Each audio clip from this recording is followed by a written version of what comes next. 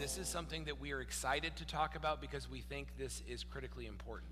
Mental health, emotional health, and how it intersects with our Christian faith. Because I promise you it does. Okay? But this is a big deal. We did a brief little survey in our Facebook world of those that call Blessed Hope Community Church home and getting out a little bit into the community. And we asked the question, how many of you struggle with mental or emotional illness? And 73.1% answered affirmatively that they struggle or have struggled in the past with emotional and mental health issues. We asked the question, how many of you have in your immediate family or your immediate sphere of influence have somebody that struggles with emotional or mental health issues? And 96% of you said yes. 96% of you. We asked, how many of you have sought treatment for your emotional or mental health needs? And it was half. Half of you said we've sought treatment for our emotional and mental health needs, which means half of you that have identified that we have this need haven't sought any kind of help for it. And then we asked this question, and this one cut me a little bit. And it should all of us. Here was the question. For those of you that have a church home, how many of you have shared your need, your struggle with someone at your church home? And the answer was 40%. So only 4 out of 10 people find that they can openly share their need with the people that they worship the God of the universe with, the people that they've chosen to do life with. Guys, that's problematic. And partly it's because the church has been silent. And so that's why we want to tackle this. But here, let's talk worldwide statistics for a little bit, or at least in our nation a little bit. 1 in 5 adults in the U.S. are going to struggle. Oh, come on. Every time. There you go. 1 in 5 adults are going to struggle this year with some form of mental illness. That is more people than are going to have the flu. Right? But we know about the flu. We get shots for the flu. We have signs in the bathroom about how we have to wash our hands for 2 minutes to avoid the flu, right? Saw the sign in the bathroom. You know, you've seen this one, that the employees must wash hands. I waited and waited and waited. Nobody ever came to wash my hands. That was a joke. We're going to scratch that for the second service because I shouldn't have to explain it. Plus, it was a lie. I didn't wait. Anyway, approximately 1 in 5 youth between 13 and 18 experience a severe mental disorder at some point during their lives. Listen, one of you, if we were to say, we typically have about 120 people in each of these services, and that means about 1 to 2 of you, if we were looking at this demographically, would be struggling right now with schizophrenia. 3 to 4 of you would be struggling with bipolar disorder. In this room, about 9 of you would be struggling with a major depressive episode. About 21 of you would be struggling with some kind of anxiety disorder, whether it's PTSD or obsessive compulsive disorder or some kind of specific phobia. Listen, this is a big deal. We need to understand that mental health is significant and that the church is not exempt. Okay, so here's what we're going to do today. We're going to tackle a couple of questions as we kick off this series, and we're going to deal with the fact that a lot of us are going to be ignorant to mental health. So as we start today, we're going to start from scratch, and we're going to talk about what mental illness is. We're going to talk about, from a biblical standpoint, where does it come from? And then how does it manifest itself in the world that we live in? And as we go in future weeks, we're going to talk more about how to deal with those things. So let's just start with the big question. First one today is, what is mental illness? Simply, mental illness is a medical condition that causes a disturbance in emotion, thinking, or behavior, or any combination of those three. So when we struggle with emotional and mental illness, we're struggling behaviorally, we're struggling emotionally, and we struggle with the way that we process and think about the things that happen around us. In short, mental illness impacts our ability to cope with life. Right? So if you don't know anything else about it, here's the reality. When we struggle with mental illness, we have a struggle that gets in the way with the way that we cope with the life that we're trying to live. And that's problematic, especially for the Christian. Because the Christian, you know this as well as I do, the Christian is supposed to be living a certain kind of life. A Christian is supposed to be living a kind of life, we just got done with this series, that screams about joy, right? A Christian is supposed to be living a certain kind of life that puts some behaviors behind them for the sake of pursuing righteousness and holiness in Christ. The Christian is supposed to pursue a kind of life that deals with relationships in a certain uplifting kind of a way. The problem is when we struggle with mental illness and it intersects our Christian faith, it gets in the way sometimes of our ability to cope with life and to be who God's called us to be. And we need to acknowledge that, and we need to understand it so that we can deal with it. You know, we talk about stats and we talk about those things, but let me help make it a little bit more personal for you. Okay? In the Netherlands, I don't know if you know this or not. I don't know why you would know this unless you read obscure articles. But in the Netherlands, euthanasia is legal. Beginning at age 17, if a doctor signs off on the fact that you have a severe impacting illness on your life that's not likely to get better, you can legally choose to end your life. Earlier this summer in June, a 17-year-old woman named Noah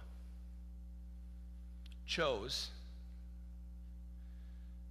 to end her life because of what the doctors claimed to be a severe emotional illness that she was not likely to improve from.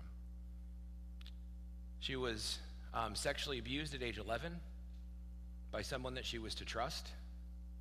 At age 14, she was raped by 2 men on the street. She developed post-traumatic stress disorder and anorexia, and she felt like her life was forfeit. Mental health is a serious thing. She tried at age 16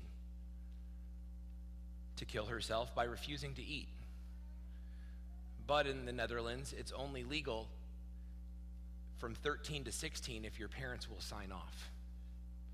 And they refused. And so when she became so weak that she couldn't make it, they took her to the hospital, and in near organ failure, they put her in a medically induced coma and fed her through tubes. But a year later, they had no recourse. Listen, mental and emotional health is a significant thing. It plays a significant part in the way that we do life, and it impacts everything. And we as the church have to understand how to talk about it. We have to understand how to deal with it. We have to understand what to do for self-care, and we have to understand what to do for the people around us. And we have to understand how to thrive in our faith in the face of emotional and mental illness. And so here's the deal. What is it? It's a medical condition that causes a disturbance in emotion, behavior, and thinking, or any combination of the three. And mental health exists on a spectrum from mild all the way to severe. On the mild end, right, we have things like attention deficit disorder. Now, here's the deal. Some of you that have attention deficit disorder or spend time with me know that's not very mild, right? But hear what I'm saying? On the mild end, we have some of those things that impact life, but they don't necessarily impact it to the fullness. We have single episode trauma, depression. Maybe it's not continued, but it happens, the loss of a pet, the loss of a loved one, sometimes even the loss of a child, a divorce. These things can cause depression that happens in the moment.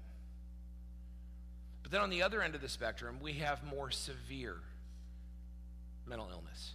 Schizophrenia, bipolar, post-traumatic stress, right? We have borderline personality disorder, right? We have conduct disorders in kids. We have things that are more severe. So mental health exists on this spectrum. And the reality is that most of us will deal with it. The problem is this, when it comes to talking about these things, is that good statistics from Lifeway research tell us that 50% of people with mental illness don't believe that they're mentally ill. So let's pause that for a second. Can I talk to you that have a loved one that is struggling with mental and emotional health issues, and they don't know it, and they refuse to buy it? And you're, because you love them, trying to tell them, you're trying to communicate to them, you're trying to pour into them. I want to talk to you for a second because I know it's hard. And I know that your tendency is to get angry. And I get it and I understand it. But listen to me. In the history of the world, I don't think that's ever worked. So what I want to encourage you to do in that situation is not get angry, but get deep in relationship. Let grace win. As much as it depends on you, live at peace. Let grace have its way and deepen the relationship, because here's what I'm telling you, and this is not just true for mental illness, this is true for anything in life, but here's the thing. You don't influence people by the strength of your argument, but by the strength of your relationship. And I've made that mistake before, and I'd imagine that many of you have made that mistake before. But listen, this is true for anything in life, but especially when we're dealing with something like mental illness. Listen, you do not influence by the strength of your argument. Your argument could be strong, it could be ironclad, it could be 100% locked down. There could be no question at all that you are technically right. But you will not influence anybody in that way. You will influence by the strength of your relationship and the grace that flows through it. Now, some of you, I want you to do this. I want you to take that principle, and I want you to apply it to your Facebook life. Okay? And you know who you are, that's fine. Right? But you influence through grace and through relationship, not through the strength of your argument and your anger. Okay? But here's how we do this. Keep going, right? The reason that we don't talk about this in church, it's the next big question. So one is, what is mental illness? Two is, why don't we really talk about it very much in church? And the reason we don't talk about it very much in church is something that Steve Sunbeats, a pastor, has called these 3 unspoken church rules. And rule number 1 is we don't talk about it. Rule number 2 is we pretend everything is fine, right? And rule number 3 is no one outside the family will understand, right? You're depressed. You've got problems in your home. There is anger. There's vitriol. There's frustration. There's tension. Things are bad. Like, you don't talk about that. You don't talk about it. And instead of talking about it, you do the opposite. You pretend everything is fine. Pastor David talked about this last week, right? You're screaming in the parking lot in the car. You are this close to beating your children. You and your spouse are so angry at one another. Right? But you don't talk about that at church. Instead, what you do is you walk through the door and you pretend that everything is fine. You show up at small group, right? And when it's your turn to share about what's going on in your life, you say, everything's fine. It's no big deal. You know, and when people look at you funny, like, no, seriously, how's it going? You're like, well, you know, we've had a little trouble lately, you know, but everything's fine. It's no big deal. And why? We do that because we're sure that no one outside of our family will understand. That's why when I asked the question, when we asked the Facebook poll, like, look, we know you struggle. You just admitted that you struggle, right? How many of you will share it with somebody in your church family? 60% of the people said, no, we won't. We will not share it with someone in our church family. Why? Because we don't talk about it. We pretend everything's fine because we're sure that no one outside of our family will understand. Listen, church, that's on us. That's problematic. We need to create an environment that's better than that, right? Some of you here have adopted those rules. You pretend like everything's fine. You look normal, but you and I both know you're faking hard. You're faking it hard. Life has got you in a place where it doesn't work. And we do that because there's great misunderstanding in the church about where this comes from. 31% of people in the church, 31% of people in the church, listen to me now, these are people that love Jesus, that understand Scripture, that understand the nature of sin. 31% of people in the church, in that same Lifeway poll, would argue that mental illness is just an excuse that people use for their behavior, and that they could stop it if they wanted to. That is 3 out of every 10 people in the church have said that I think that mental illness is just an excuse that people use for their behavior, and they could stop it if they want to. And yet we wonder why people don't feel comfortable to share. It gets worse than that. 50% of Christians surveyed believe that prayer and the Bible study will cure mental illness. Which means that statistically speaking, half of the people in this room right now feel like, why are we having a series on mental illness and emotional illness? All a Christian has to do is pray more, read the Bible more, think happy thoughts more, and they'll be okay. 50% of Christians believe that. 50% of you, if that research holds true in this sanctuary, believe that all we have to do is pray harder, all we have to do is read more Bible. It's not true. Can I tell you this? I've read a lot of Bible. I pray. Sometimes more than others, but I pray more than the average person, I would guess. And when I struggle with depression, when I struggle with stress, or when I struggle with emotional and mental health issues,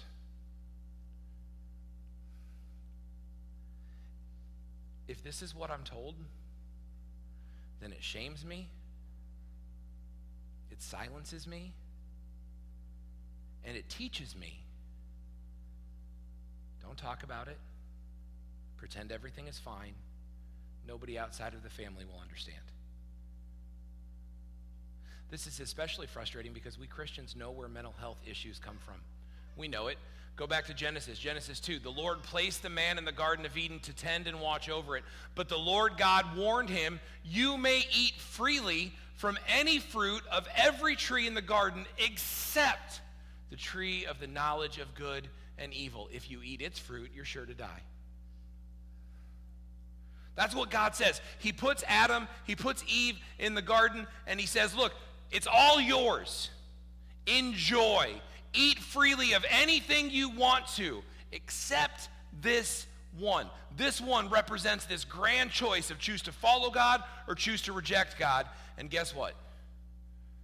They choose to reject God. Satan tries to convince them, and the woman was convinced. She saw that the tree was beautiful and its fruit looked delicious. She wanted the wisdom it would give her, so she took some of the fruit and then she ate it. Then she gave some to her husband who was standing right there, and he ate it too. Listen to me. This broke everything. See, as Christians, when we say, well, all we have to do is pray more and read the Bible more and think good thoughts more, right? And that we're just using mental illness as an excuse for our behavior that we don't want to have, right? Nobody wants us to do it, but we're just using mental illness as an excuse. We could stop it if we wanted to. When Christians have that attitude, it's appalling, it's weird, it doesn't make sense because we know this. We know that sin is the root cause of this, that sin broke everything, that sin ushers in what we call dysfunction. Dysfunction is the clinical term. If you want the Matt term, sin jacked it up. It was good. Sin happened. Now it's jacked up. Now it doesn't work the way that it's supposed to work. And this is where all mental health has its root, is in sin. And it's going to manifest itself in some practical ways, and we're going to talk about those in a second. But before we do that, understand this. There's this foundational understanding, this foundational thing that we stand on that says all mental illness, all emotional illness, all struggle is a result of sin. And I want you to be clear here. I'm not talking about your sin, right? Right? If my great-aunt Bertha struggles with schizophrenia, then I'm not looking at my great-aunt Bertha and pointing my finger at her and saying, well, it's your fault because you sinned. That's not what I'm saying. I'm saying all mental illness has as a foundational issue the fact that the world is broken. The world is wrong. Some of you are worried about my great Aunt Bertha. Like, what if she listens to this and you told everybody she has schizophrenia? She doesn't exist. I made her up. Just so you know. But because sin entered the world, sin ruined everything. Sin broke us physically. Sin broke us relationally.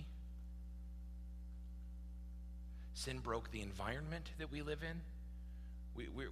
We're seeing the effects of that with hurricanes that are happening that were all in the news last week. People are still dealing with the devastation and the destruction of that. That's because sin broke what was meant to be right in the world. Sin broke the world physically, but it also broke us relationally and it broke us physically, internally. Okay? So we have to understand that sin has at its root, right, dysfunction that messes with everything. Listen to me, Christian, understand something really, really carefully. We're going to talk about this a little bit more later, and we're going to talk about this throughout the series, but this is not a matter of you trying harder. If you struggle with emotional and mental illness, it is not a matter of you trying harder. It's not a matter of you praying more. It's not a matter of you reading your Bible more. Listen, I want you to pray more. I want you to read your Bible more, but please don't be confused. Those won't fix you. They won't fix you. Okay, so there are three practical causes for mental illness. We talked about that sin at the root breaks things, but then it manifests itself in three ways. One is your physical body. This is just simple to understand. There are things that, because of no fault of your own, just being born in a broken world, you are going to struggle. Chemical imbalances are a real thing. Where you would have a typical person whose hormones would be at this level and whose neurons would fire this way and their chemical balance would be right, everything would be good. You will have other people who do not. Just like you will have some kids with juvenile diabetes and some kids who will have appropriate insulin and sugar levels. To no fault of their own, they're just born that way. You will have some children that are born with congenital heart defects. And you will have some children that are born with a perfectly functioning heart.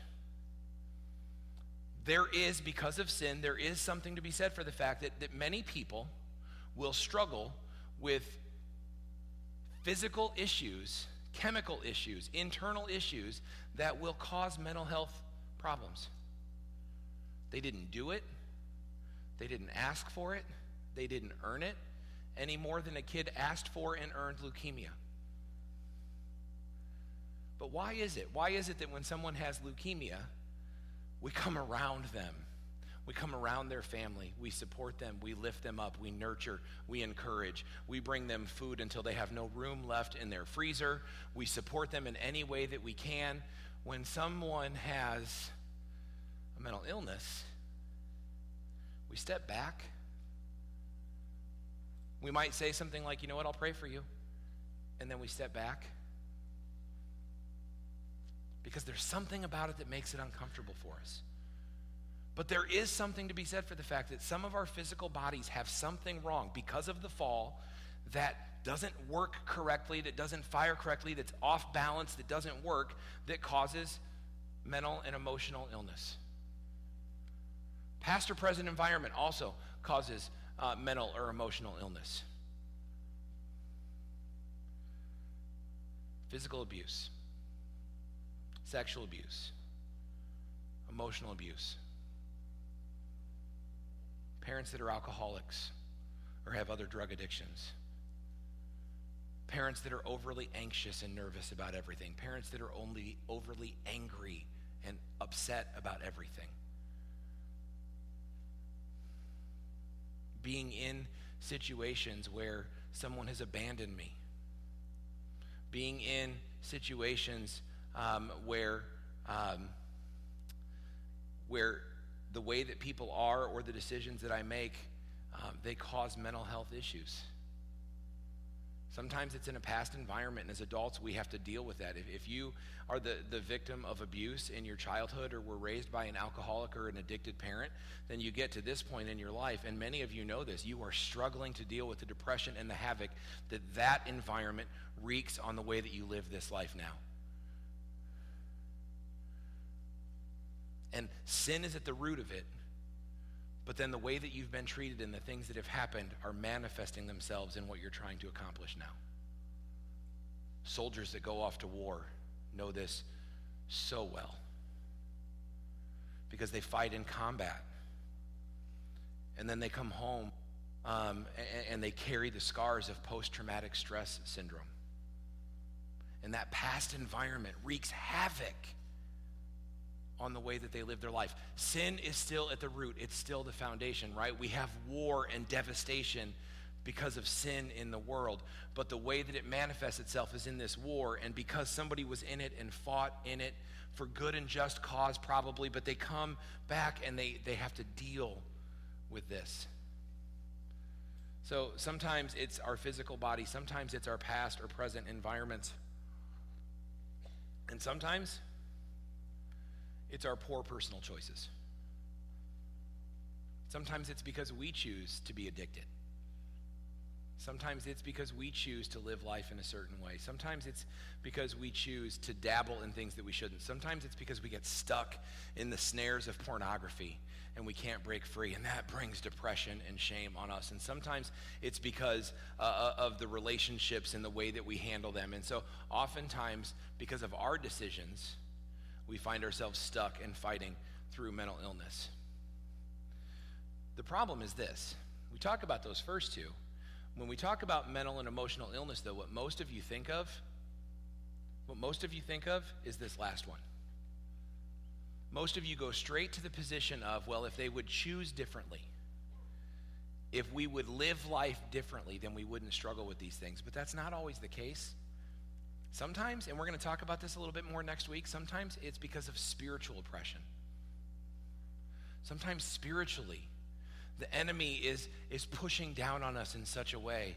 You're like, wait, Matt, I thought you said you couldn't read the Bible and pray yourself out of it. Listen, pray and read the Bible, and perhaps, right, that will help. I hope that will help. But the reality is there are any number of reasons that we may be struggling with mental and emotional illness in our lives. And we need to understand that, and we need to get good, right, at being open to one another about where we struggle and why we struggle. Listen, I think the reason we don't do that in the church is because we tend to focus a little bit too much on this idea of victorious living. Now, please don't throw anything at me, because some of you are like, whoa, time out, Matt.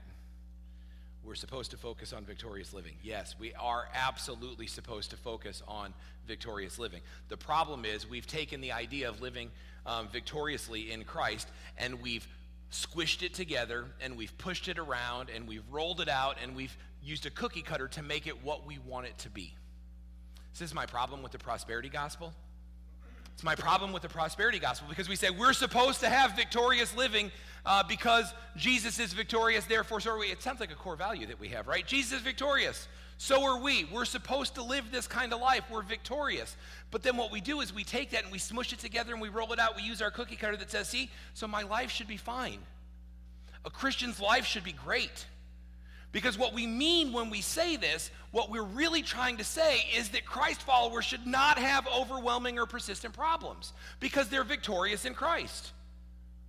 But listen to me, those of you that struggle with mental and emotional health issues, those of you that struggle to overcome addiction, those of you that struggle with people that do, you know as well as I do, we are not automatically going to have victory in every single thing in our lives. We are not going to be able to overcome all overwhelming, persistent problems just because we have victory in Jesus. Any more than we can be guaranteed that enough faith will make cancer disappear.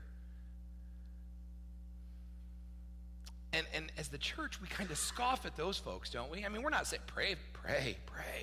Listen, if I have cancer, I want you praying for me. I want you praying for my healing.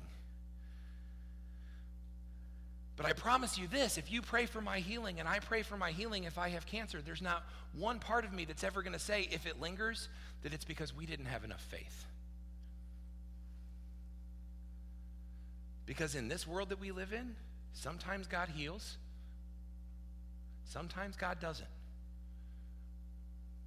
In fact, it seems like more often than not, God doesn't. That doesn't change our victory. That doesn't change our position. We're still victorious in Jesus. We still are favorite sons and daughters of God Most High. We are still living in the kingdom of God. It doesn't change any of that. It's just that victory didn't fit the cookie cutter that I used. But there's a problem with this. One, it's lazy. It puts the onus of health back on somebody else instead of the community of the church. When somebody says they're struggling, we say, well, here's what you got to do, right? You got to live in total victory. That means your illness and your struggle should disappear. When you're doing it right, it'll disappear. It's lazy. It's lazy. 2, it's bad theology. It's dangerous. And here's the other thing. It completely contradicts Jesus. You're like, but Matt, how do you know it's bad theology? I know it's bad theology if it tells Jesus he's wrong. Because here's what Jesus says. There it is. That's what he says. I've told you these things so that in me you may have peace. In this world, you're going to have trouble. But take heart, I've overcome this world. This is Jesus saying, this is what victory is. Victory is not that I will make all your trouble in this world go away. He just states it matter-of-factly, plain and simple. In this world, you are going to have trouble. But it's okay. I've overcome this world.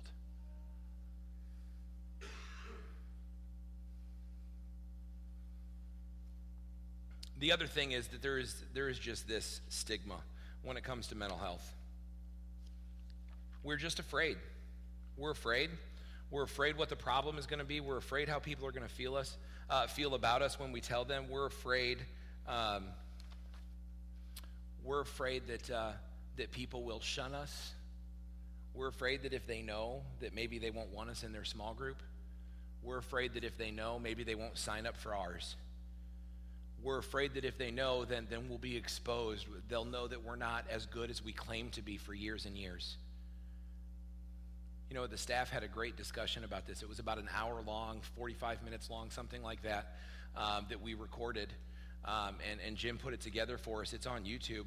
You maybe have seen the trailer online. It was just a couple of minutes of our having the conversation, but that went on for about 45, 50 minutes. And one of the most impactful things in there for me was when Pastor David made the comment that, the problem is if you fake it for so long, then even if you want to share your struggle, you struggle with that. You have a hard time sharing your struggle because what it means is that you've been lying for years. Listen, what if we just got to the point where as a church we just took the masks off? What if we got to a point where we could just be a church that says, you know what? We're going to treat people like Jesus did. You know how Jesus treated people? About the closest connection I could make to sometimes the way we treat people with mental health issues, significant mental health issues, to what was going on in Jesus' time was the way that lepers were treated. If you go back and you read through the Gospels, you'll read about lepers. Lepers were shunned. They were outcasts. They were pushed aside. They were treated with shame and indignity.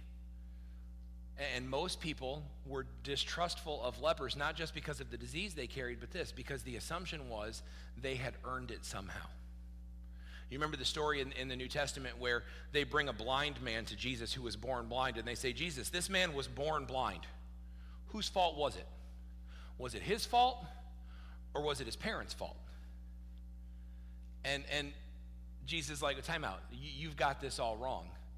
Right? This man wasn't born blind because of a sin that his parents committed. He wasn't born blind because of a sin he was going to commit. The world is broken. He said this, though, what I'm going to do, I'm going to show my power through him, and I'm going to bring healing and hope in his life. Right? The general assumption was that if somebody had a disease, and leprosy was the worst of them, if somebody had a disease, that it was their own fault. And we have to decide as a church, how are we going to approach mental illness and emotional illness? How are we going to handle it? Are we going to handle it like the rest of the world handled leprosy, or are we going to handle it like Jesus did?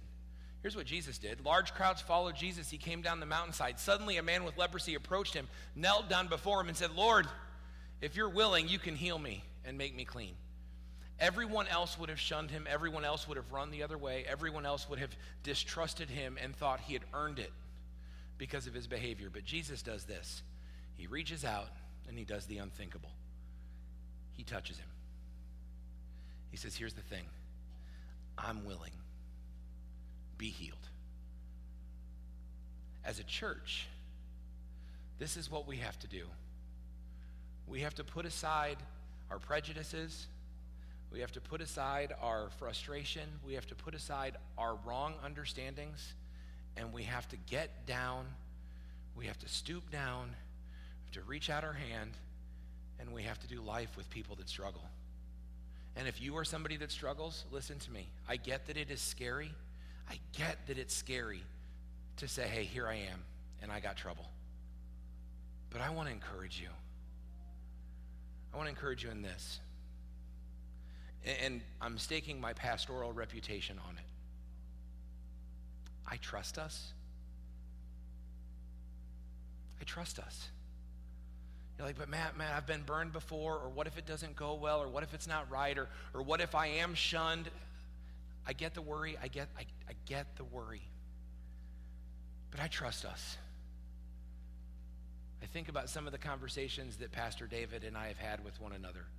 I think about some of the conversations that I've had with the elders about things that I struggle with and things that are going on in my life. And here's the deal. Ultimately, I trust them. I trust us as a body to be able to do this. So I want to encourage you to be bold. What if we were that church? What if we were that church that created that kind of environment where people didn't have to walk in, and when they were asked, they didn't just say, "Yeah, no, I'm fine. I'm faking it. I'm good." But instead, this was a church where people knew that, you know what, they will understand. And they will lift me up. And they will pray for me. And this was a kind of church where we could find hope and healing and redemption. And the families of those struggling could find hope and connection and community. What if this was that kind of church? This is important. And it's something we need to continue to grow in. And that's why we're doing this series. So here's where we're going. Right? We're talking about identity this week. How do we understand? Where are we? What are we struggling with? How does mental illness happen? What is it? We're going to talk next week about the danger of trying harder. Right? So we're going to dig into that and talk, and there'll be some freedom for you there, I hope. There's freedom for me there when I prep and prepare and plan and pray, and I hope there'll be freedom for you in that. Then we're going to get specific. We're going to talk about depression, addiction and suicide, trauma and abuse, anxiety and panic. And then when we wrap it all up, we're not going to tell you that we have magic bullets, but we are going to tell you that there is self-care that can work to bring hope and freedom in your life.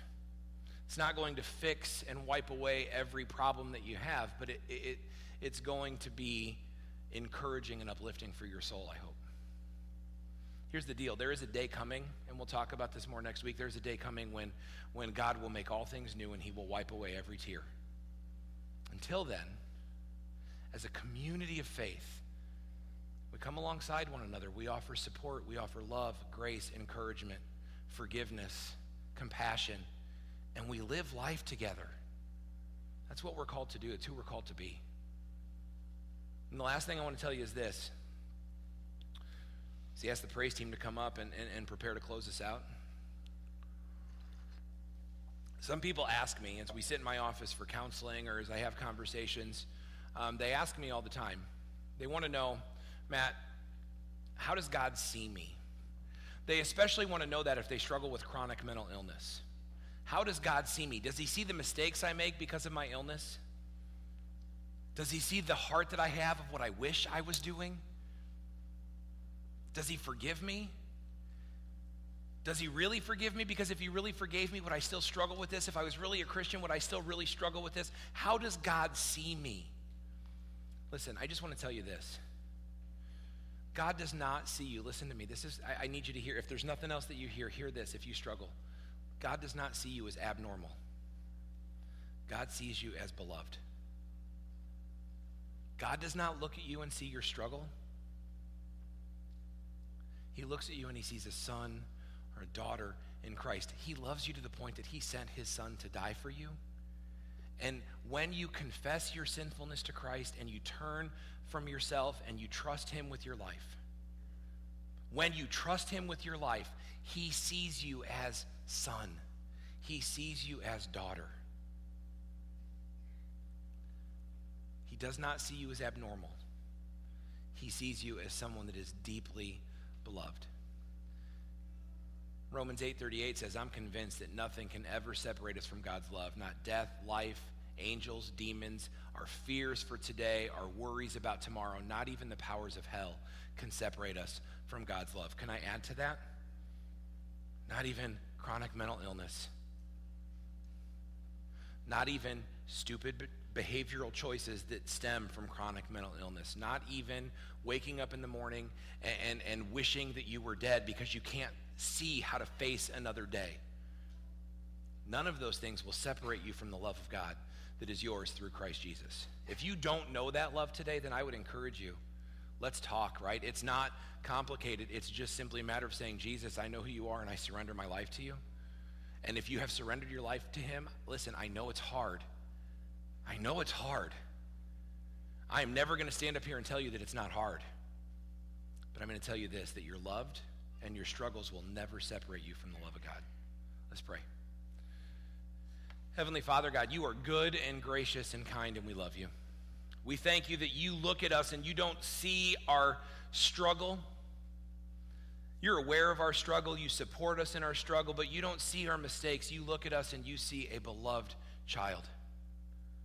Father, we thank you for the truth of Jesus and the promise of the cross. We thank you that you have given us a way to cast our cares on you and to trust you in all things. Father, I pray for those that are struggling. I pray that they would know how you feel about them. That through the power of your Spirit, you would encourage them in the depths of their hearts and they would know that they are beloved.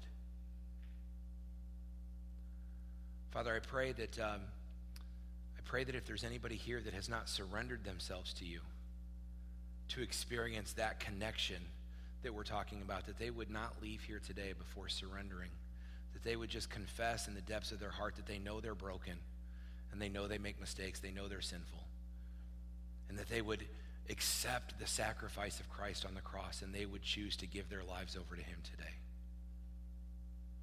Father, I pray that we would walk away encouraged knowing that we're not alone and that the church is a place that can be for us and can be a community of believers that builds into one another and that helps us do life together. Father, we love you and we praise you and we just thank you for all things. Amen.